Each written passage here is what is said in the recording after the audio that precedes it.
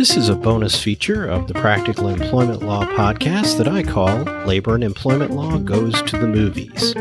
Now, there are a surprising number of movies out there that rely heavily on labor and employment law, and I'm going to tell you about them in these bonus episodes. Here's how it works. I'll tell you about the movie's labor and employment law angle, obviously spoiler alerts, but I'll try to keep it to a minimum, and then I'll rate the movies 1 to 5 stars in 2 categories: labor and employment law content and labor and employment law accuracy. So grab your popcorn and let's watch a movie. For today's bonus episode, we're going all the way back to 1980 for the movie 9 to 5. First, a warning. This movie is over-the-top campy, but it does provide some interesting historical perspective. The film depicts a workplace that gives hostile environments of today a good name. And the plot is actually pretty detailed, so I'm going to go over the basics. Obviously, spoiler alert. The film is centered on 3 women who work in the offices of Consolidated, a company in Chicago. Judy, played by Jane Fonda, is a new employee whose husband recently left her. Violet, played by Lily Tomlin, is the supervisor of her department and a longtime employee of Consolidated. She's been passed over repeatedly for promotions. The boss, Franklin Hart, played by Dabney Coleman, is a sexist monster. And the third woman is Dora Lee, played by Dolly Parton, and she is Hart's personal secretary.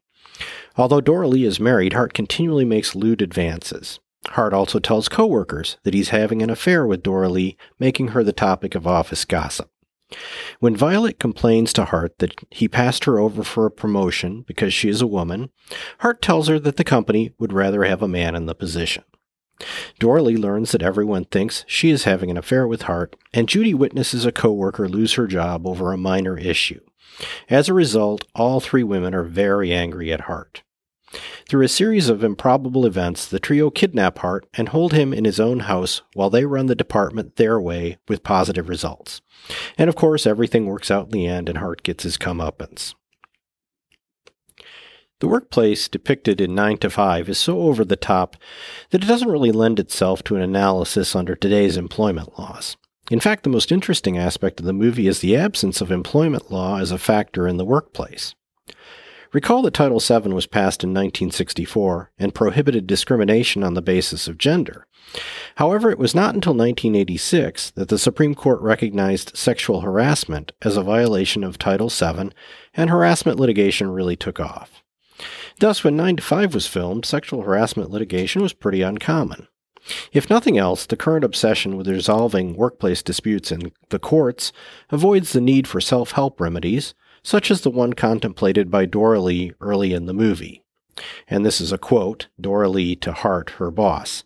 She says, "Look, I've got a gun out there in my purse. Up until now, I've been forgiven and forgetting because of the way I was brought up. But I'll tell you one thing. If you ever say another word about me or make another indecent proposal, I'm going to get that gun of mine, and I'm going to change you from a rooster to a hen with 1 shot. And don't think I can't do it." Wow. Also of interest are the changes made by the women while they are holding the boss hostage. Many of their improvements are things that have actually come to pass in the modern workplace, such as job sharing and flex time. I'll give this movie high marks for labor law content, since it's all about the workplace, but there's no real legal accuracy to evaluate, since the law is simply not part of the story. But given the time period, that's actually pretty accurate, and I like Dolly Parton, so I'll give it 3 stars. Finally, the theme song is catchy, but the lyrics read like a socialist tract. It's a rich man's game, no matter what they call it, and you spend your life putting money in his wallet. Great, now it's stuck in my head. This has been the Practical Employment Law Podcast. Thanks for listening. Please watch for future episodes wherever you get podcasts, and if you enjoyed this podcast, please subscribe and leave us a review. If you would like to contact me about any aspect of the podcast, my email address is mchumley@kmklaw.com, and my full contact information is in the show notes. This podcast was created for general informational purposes only and does not constitute legal advice or a solicitation to provide legal services.